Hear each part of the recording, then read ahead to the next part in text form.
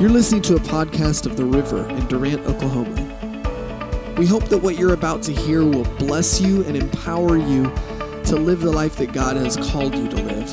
We hope that it will strengthen you in faith and that it will help you better understand and better recognize who you are in Christ Jesus.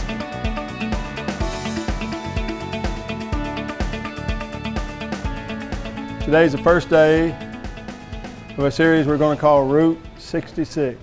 We're going to make one stop in each of the 66 books for the next 20 weeks or so.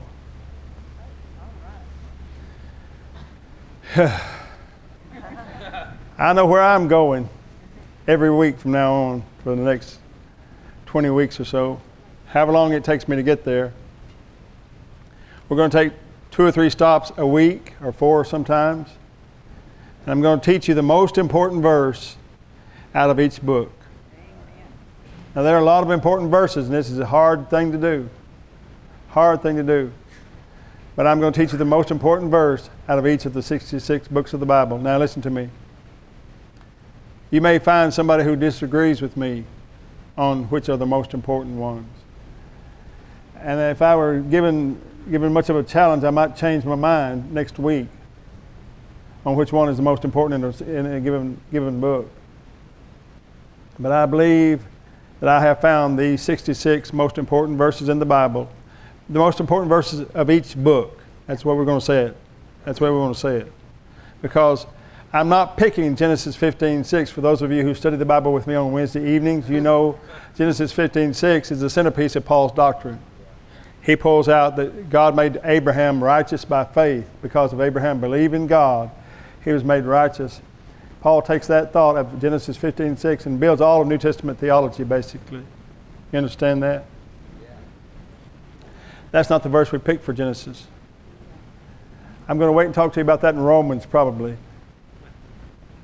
Probably Romans that's going to come out.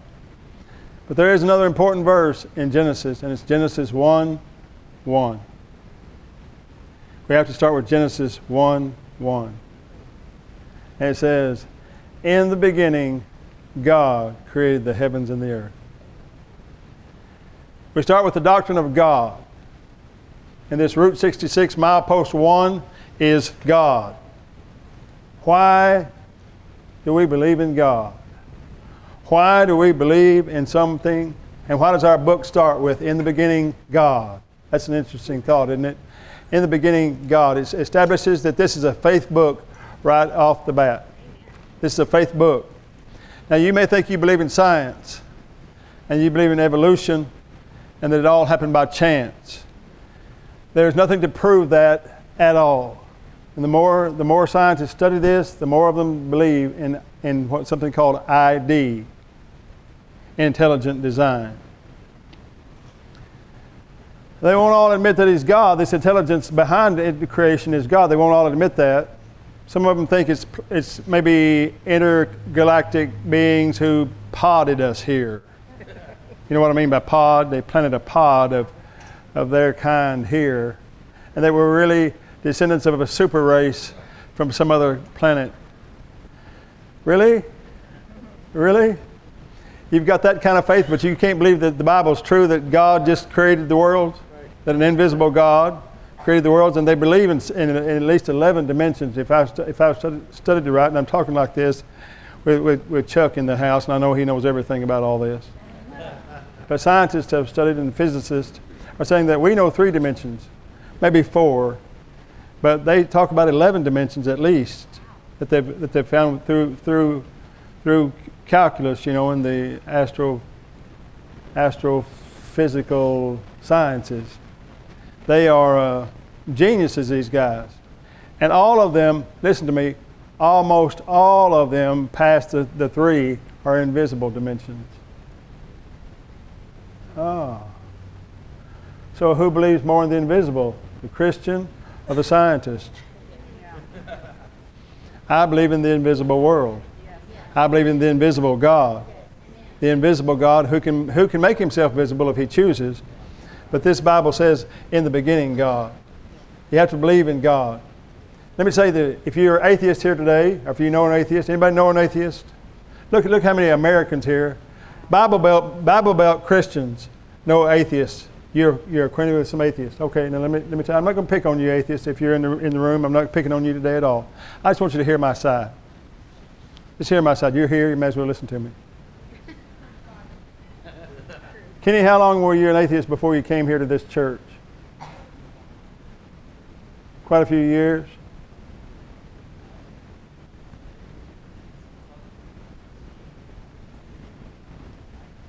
Yeah. Kenny was my first convert here. Out of atheism.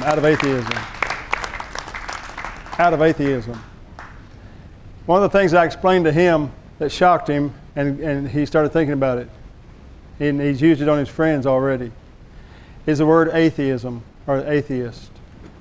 That means you must believe in theism to even define who you are. Atheism. You cannot define who you are without the existence of God. Theism is in your definition of who you are. Right. Atheism. I can define who I am without any mention of you. I can define who I am without any dimension of how you define yourself. I believe in God. It has nothing to do with atheism. I don't have to attach myself to you in any way, which means what I believe is superior to what you believe. If you're dependent upon my existence to define yourself, you're dependent upon me, and you're dependent upon God. Amen. This is just pure, you like logic? There's just some logic you got to eat. You know it's true. Your heart tells you that I'm right. Not just I'm right, God was right. In the beginning, God created the heavens and the earth. And I'm helping you family, my family here, my faith family, helping you with those people that you know. Being smart with them won't help you, but being factual will. Make them understand that they are believing in something. They're just choosing not to believe in the God of the Bible. Everybody believes in something. Everybody has faith in something. Never, listen to this, here's you some facts. Never in the history of archaeology or anthropology have archaeologists or anthropologists ever studied a secular society. They have never studied one secular society. You know why they don't study them? Because they've never found one. They do not exist. Secular societies do not exist in archaeology or anthropology. No place have they ever found, unearthed anywhere, in a secular society. Every society in history has always worshipped something. Now, they didn't worship necessarily the God of the Bible, but they worshipped something. There's always been this worship in man. And because they've never found one, they didn't have one to study. Secular societies do not exist. I'm going to say that again. Secular societies do not exist. In the beginning, God. He was before the beginning, and He created our beginning. When this came up in a debate one time a number of years ago, one noted secularist and atheist. Now listen to me.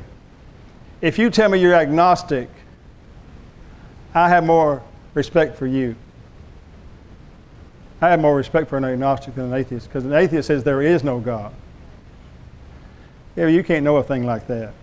That's pure arrogance talking. Pure arrogance. But an agnostic now is someone who just says, I don't know. Maybe, maybe not. That's more honest. I can deal with that. Are you understanding me? If your friend's agnostic, say, okay, I can understand that. I can reason with that. Let me just hear my point of view. You need to hear my point of view. Because you think you've heard it just because you've been to church. You think you've heard it just because you watched television, saw some idiot preacher scolding you because you're a sinner. That's right. We don't preach turn or burn here. Amen. If you want hardcore preaching against sin, you're not going to get it in this church. Right. Jesus died for our sins. That's all you're going to hear from me. Christ died for our sins according to the Scriptures, and He was buried, and He rose again the third day according to the Scriptures. Are you listening to me? Yes. That's what you're going to hear. Your sins are been forgiven if you just receive it by faith. Amen. But this one noted atheist said, well, the reason for that is, the reason why there are no secular societies, when man comes out of the womb, here's what they say. This one did anyway. It wasn't Richard Dawkins. Y'all know who Richard Dawkins is? famous atheist, one of the greatest atheists today. He's not a great man, but a great atheist. Richard Dawkins thinks we're all in deceptions. He thinks we're all just stupid for believing in God. And that's kind of the common thing. You'll find that the common thread amongst atheists toward you is that you're just stupid. Now, I don't know what they do with Albert Schweitzer. I don't know what they do with Madame Curie and all these other great geniuses who are smarter than any of these bozos who believe deeply in God. I don't know how they say it's ignorance. But this one said, well, when man comes out of the womb, he's struck with a sense of awe at creation. Now, a sense of awe, it has a definition. It's the inability to comprehend, therefore producing great respect and admiration, a sense of desperate respect born from the inability to comprehend something. Like when you stand at the edge of the Grand Canyon, you think, ever stood over the Grand Canyon? You lose your sense of perspective, don't you? You just kind of, woo, don't stand too close because you can just fall right in because your head kind of swims a little bit. You think, wow, this is awesome. That's the first thing everybody ever says. This is awesome because our minds can't hardly take a hole in the ground that big. Can't hardly take it in. My son, when he was in high school, he was about 15 years old. I had never been to the Grand Canyon. I just knew it was the biggest hole in the ground. And he came back. He said, Dad, I almost fell in the Grand Canyon. I said, what? Did you just not see that big old hole? How'd that happen? How'd you almost fall into the biggest hole in the world? You didn't see it? He said, no, it's weird. He said, I was standing on the edge. It was just like a Three Stooges movie. He said, I was standing on the edge of the canyon. My friend was taking a picture of me. He said, step back. He said, I step back. He said, step back. He said, I step back. He said, the next time he says, go back a little further. He said, my foot hit air. He said, I almost fell into the Grand Canyon. We get a sense of awe around creation. And I think that's a pretty sensible argument on the part of this guy. Except here's the problem. He said, and this sense of awe makes you believe there must have been somebody here before me to create all this, somebody bigger than me that did all this. And it's an erroneous thought. The first thought we have is a sense of awe, and the second thought, he says, is a sense of that there must have been a creator. Now, why would we logically go there?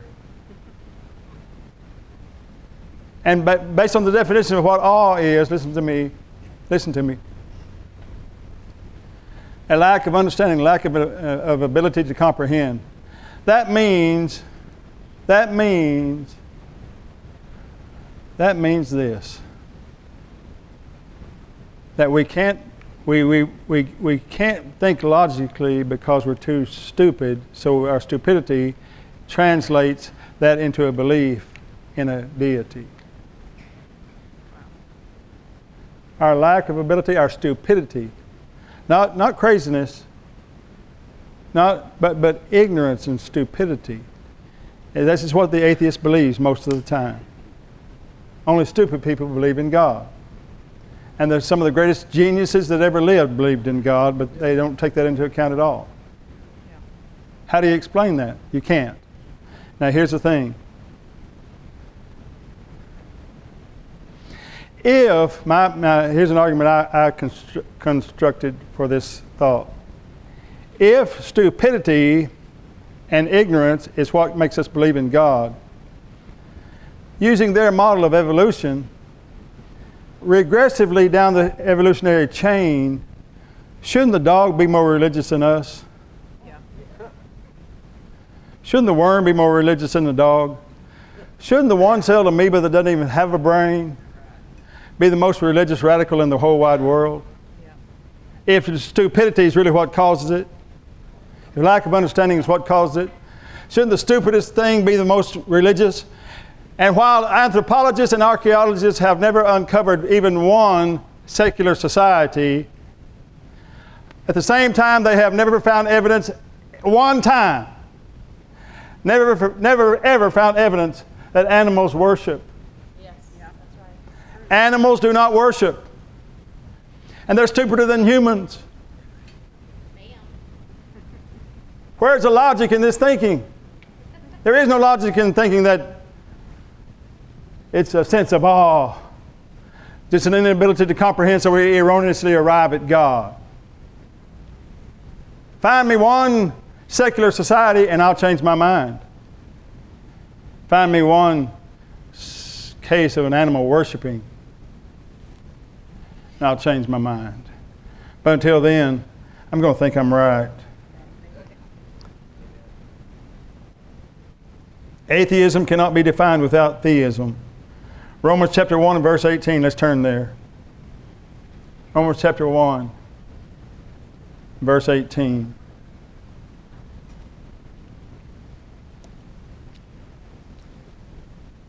Can you put that up on the big screen? 18 and 19. For the wrath of God is revealed from heaven against all ungodliness and unrighteousness of men who hold the truth in unrighteousness. Because that which may be known of God is manifest in them, for God hath showed it to them. What this is telling you is, to God there's no such thing as an atheist. There are only those people who do not like to think about Him and want to try to get Him out of their minds and out of their hearts some way. If you're wrestling with this, think about it. Be honest with yourself. The reason why you doubt there being a God is because you've been hurt, you've been enraged, you've been mistreated. Somehow you found reason to be angry with God and with the church. And it's easier for you just to say, I don't believe in God. Our heart goes out to you today. If you're hearing this on tape today, and these people in this church know you, they're giving you this tape. You can tell I'm old. I'm just saying tapes. They're giving you this CD. They're giving you this CD because their heart goes out to you. They want you to believe the truth. And be honest with yourself.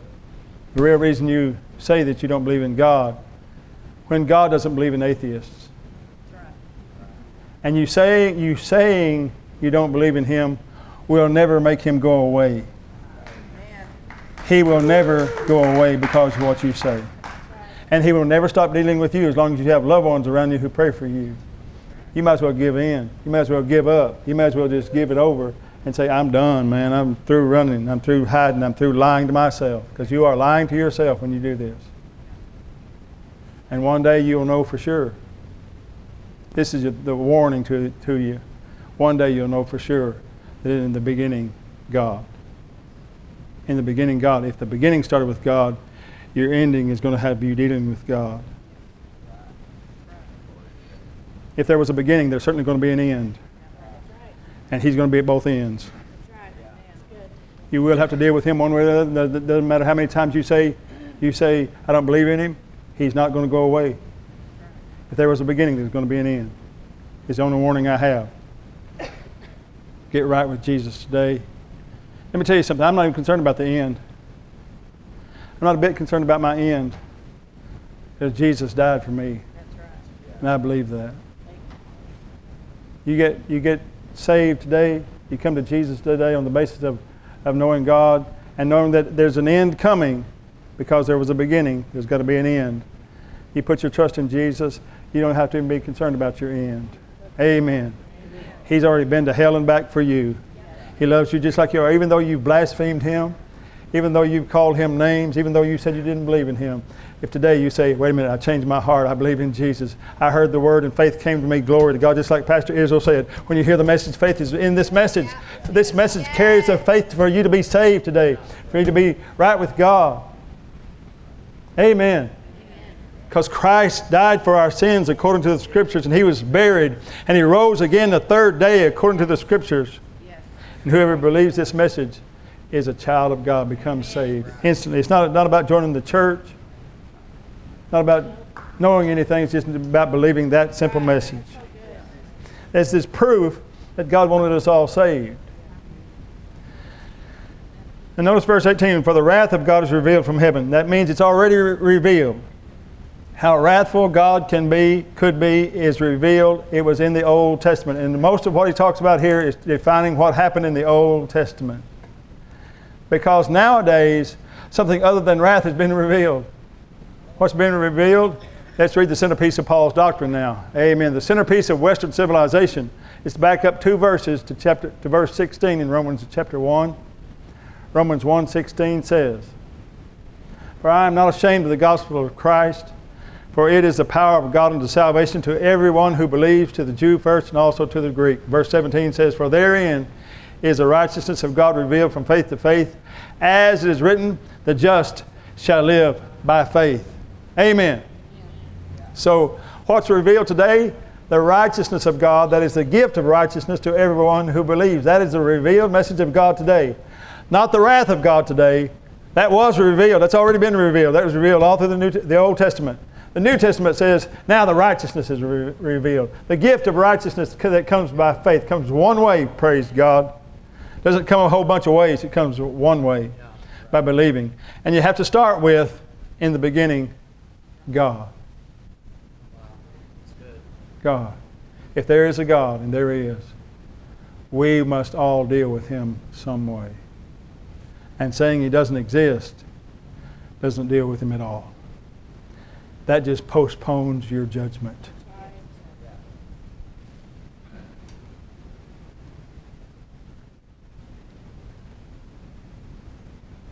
Listen to verse 20 of chapter 1 of Romans. "For the invisible things of Him from the creation of the world are clearly seen, being understood by the things that are made, even His eternal power and Godhead, so that they are without excuse. Because that when they knew God, they glorified Him not as God, neither were thankful, but became vain in their imaginations, and their foolish heart was darkened, professing themselves to be wise." Richard Dawkins. "They became fools." Stephen Hawking. Some of the greatest mental giants ever, but they're twisted on this one point. They don't know where they came from. Alien pods, crystals with bacteria on them. Are you kidding? Where'd they come from? Y'all heard all that stuff, haven't you? Get your own dirt. Amen. Romans 1:22, "Professing themselves to be wise, they became fools." This is why you must humble yourself. Humble yourself under the mighty hand of God. And all that means is to profess that He is and that He loves you. He wants you in His family. He loves you. He wants you in His family. It doesn't matter how many times you've blasphemed. It doesn't matter how many times you've denied Him. He loves you and He wants you in His family. Come on, look at somebody and say, He loves you and He wants you in His family. God, in the beginning, God created the heavens and the earth. In Exodus chapter 12, let's take our second stop. This will probably be as far as we get today. I haven't had it planned to have 4-mile posts to you, but I'm too long-winded for that. So Exodus 12:13. Exodus 12 and verse 13. The most important verse in Exodus is this one. Exodus chapter 12 and verse 13. God says to Israel, "And the blood shall be to you for a token upon the houses where ye are." You remember the death angel was going to pass over all of Egypt, even the land of Goshen. And God told them the way out of this spiritual death and this physical death, really. The way out of this death was through the blood of a lamb. "And when I see the blood, I will pass over you." Have you ever heard the term in the Jewish world, Passover? That's what they're talking about this night. This became the first day of the first month of their year. They started their own calendar right here, right now. The first day of the first month of their year is Passover. Ooh, that's powerful. Maybe this was the 7th day of the first month. But anyway, this became the first month of their year. He said, "I will pass over you, and the plague shall not be upon you to destroy you when I smite the land of Egypt." Now what he did was, he says, "When I see the blood."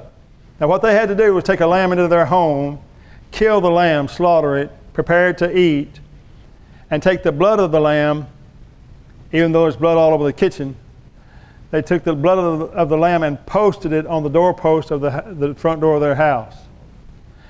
And it made a cross. One spot of blood on the top, one on either side. And if you connect the dots, it's a cross. Now the Jews didn't like that. They don't want to talk about that, but that's what happened. If you could connect the dots, you would have a cross over the doorway. You see this carried through in our tradition, in the Christian tradition. Virtually every door has a cross on it. You notice that? You know how they make front doors, doors in your home? How many of you have doors in your home that have crosses on them? They just build them that way. Why? Because our tradition says there should be a cross in the doorway. There's a cross in the doorway that started their life, started their nation.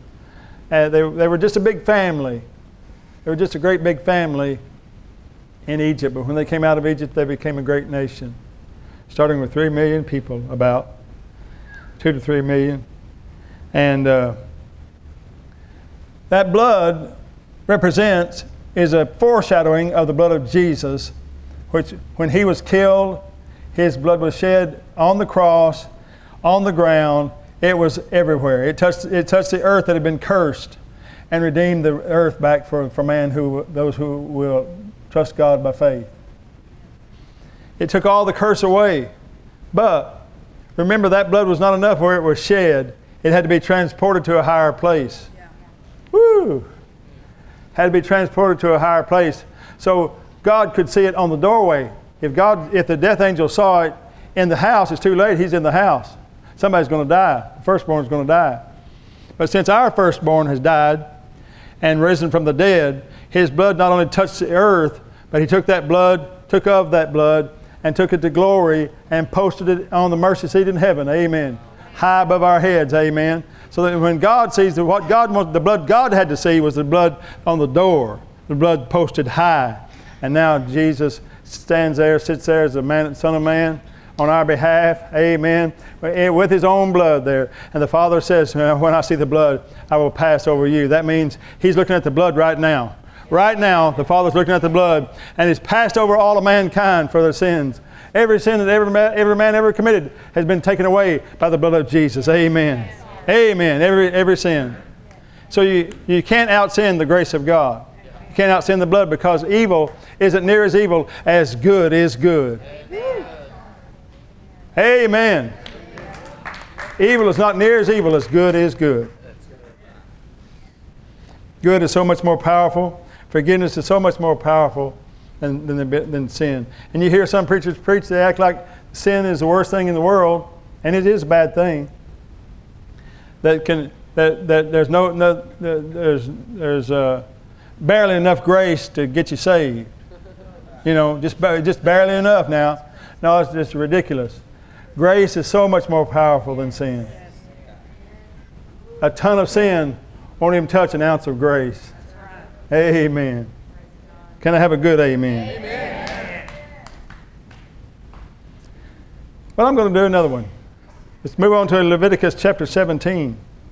Leviticus chapter 17, I'll tie these two together a little bit. The most important verse in Leviticus is Leviticus 17:11. 17:11. For the life of the flesh is in the blood, and I have given it to you upon the altar to make an atonement for your souls. For it is the blood that maketh an atonement for the soul.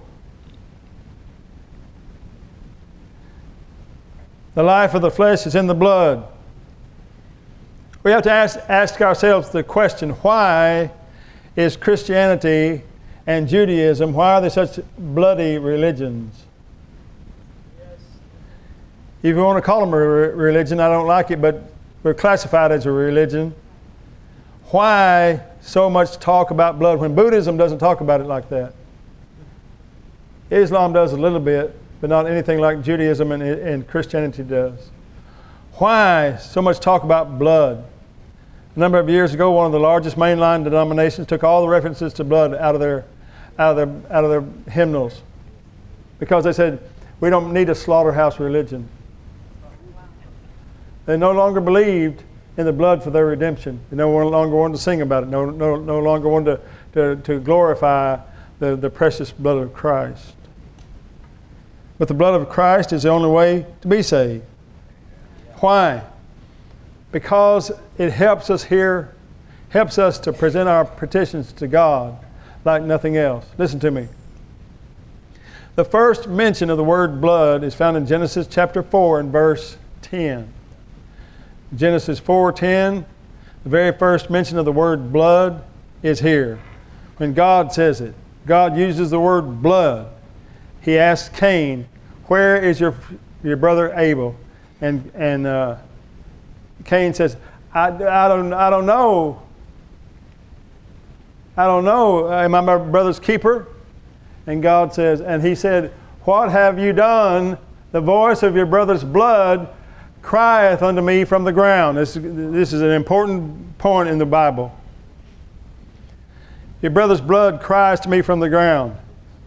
Now, what man had lost was not the ability to hear God's voice. As so many Christians are so messed up on this, we think you can't hear God's voice.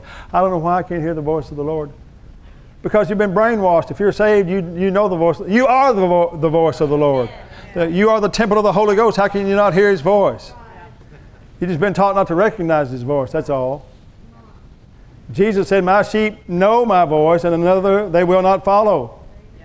You're one of the sheep. You know His voice. You can hear His voice. Amen.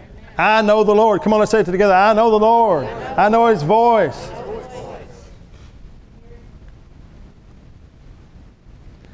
What we lost was not the ability to hear God's voice.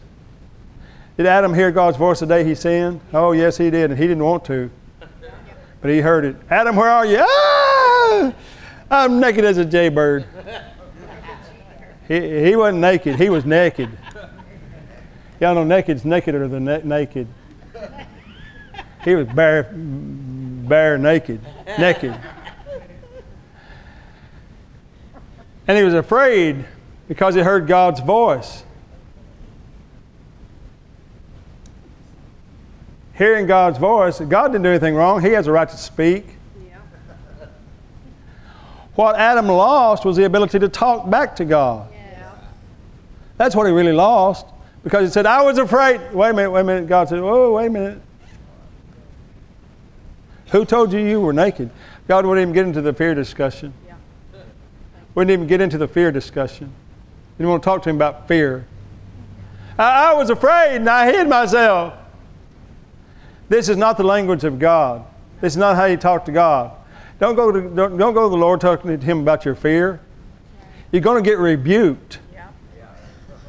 Every time the apostles showed fear, Jesus didn't, "Come here, poor little Peter. I'm so sorry you're afraid. Come up here, son. Come here, Peter boy. Man, oh man, I don't blame you for being afraid. One time I was afraid myself, and I'm God." No, he didn't do that, did he? No. I heard a prophecy, a wrong prophecy. Somebody said, "Fear, great fear, saith the Lord, upon the land. Great fear, so much fear that even I, the Lord your God, am afraid." No, God, that was wrong. God's never afraid. Nope. He doesn't even want to talk about fear. He calls fear sin. Yep. Thank you, Peter. You're welcome, Francis. God never deals with fear. He tries to pull you into faith. He's always going to keep telling you the truth so you can overcome your own fear with faith. Are you hearing me? "Oh God, I'm so afraid." Well, do something about it then. Do something about your fear. Don't talk to me about fear. I got no remedy, no other remedy than what you already know. My word. My word. My word is your answer to fear. Amen. You don't have to talk to God about fear. Just stop being afraid. You're talking. I'm talking. You're looking at somebody who's been afraid. I've been afraid enough for all of you in this room. I had to learn how to deal with fear. Amen. Every challenge you're faced with, and I'm faced with a big challenge right now. I'm walking by faith. I'm not a bit afraid. I stay happy, joyful. Every time I think about my challenge, I just get joyful and happy and worship God. Staying in faith. Because fear doesn't do anything but make everything worse. That's right. I was afraid, he said, so I hid myself over here. Who told you were naked? Have you eaten of the fruit that I told you not to?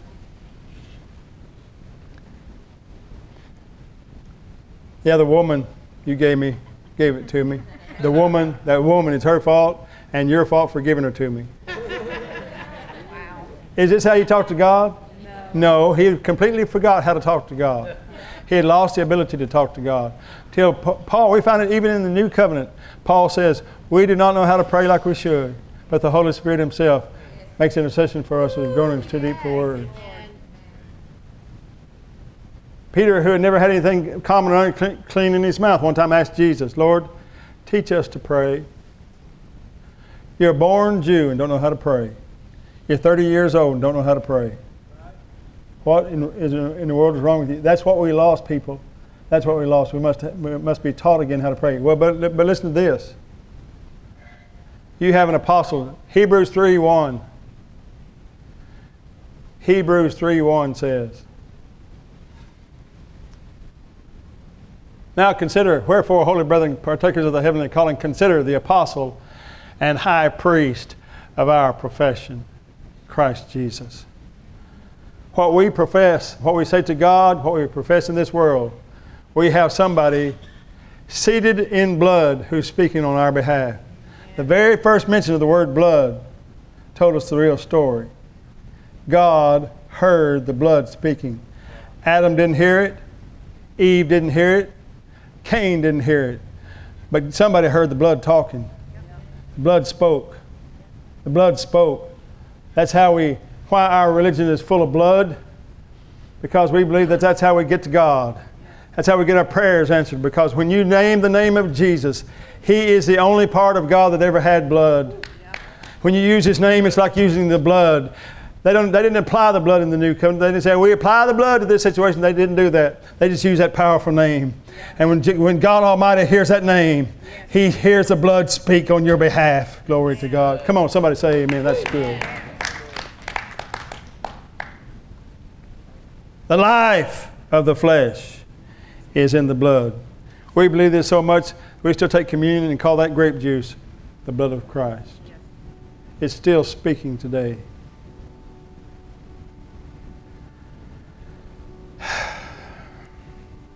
Genesis, Exodus, Leviticus.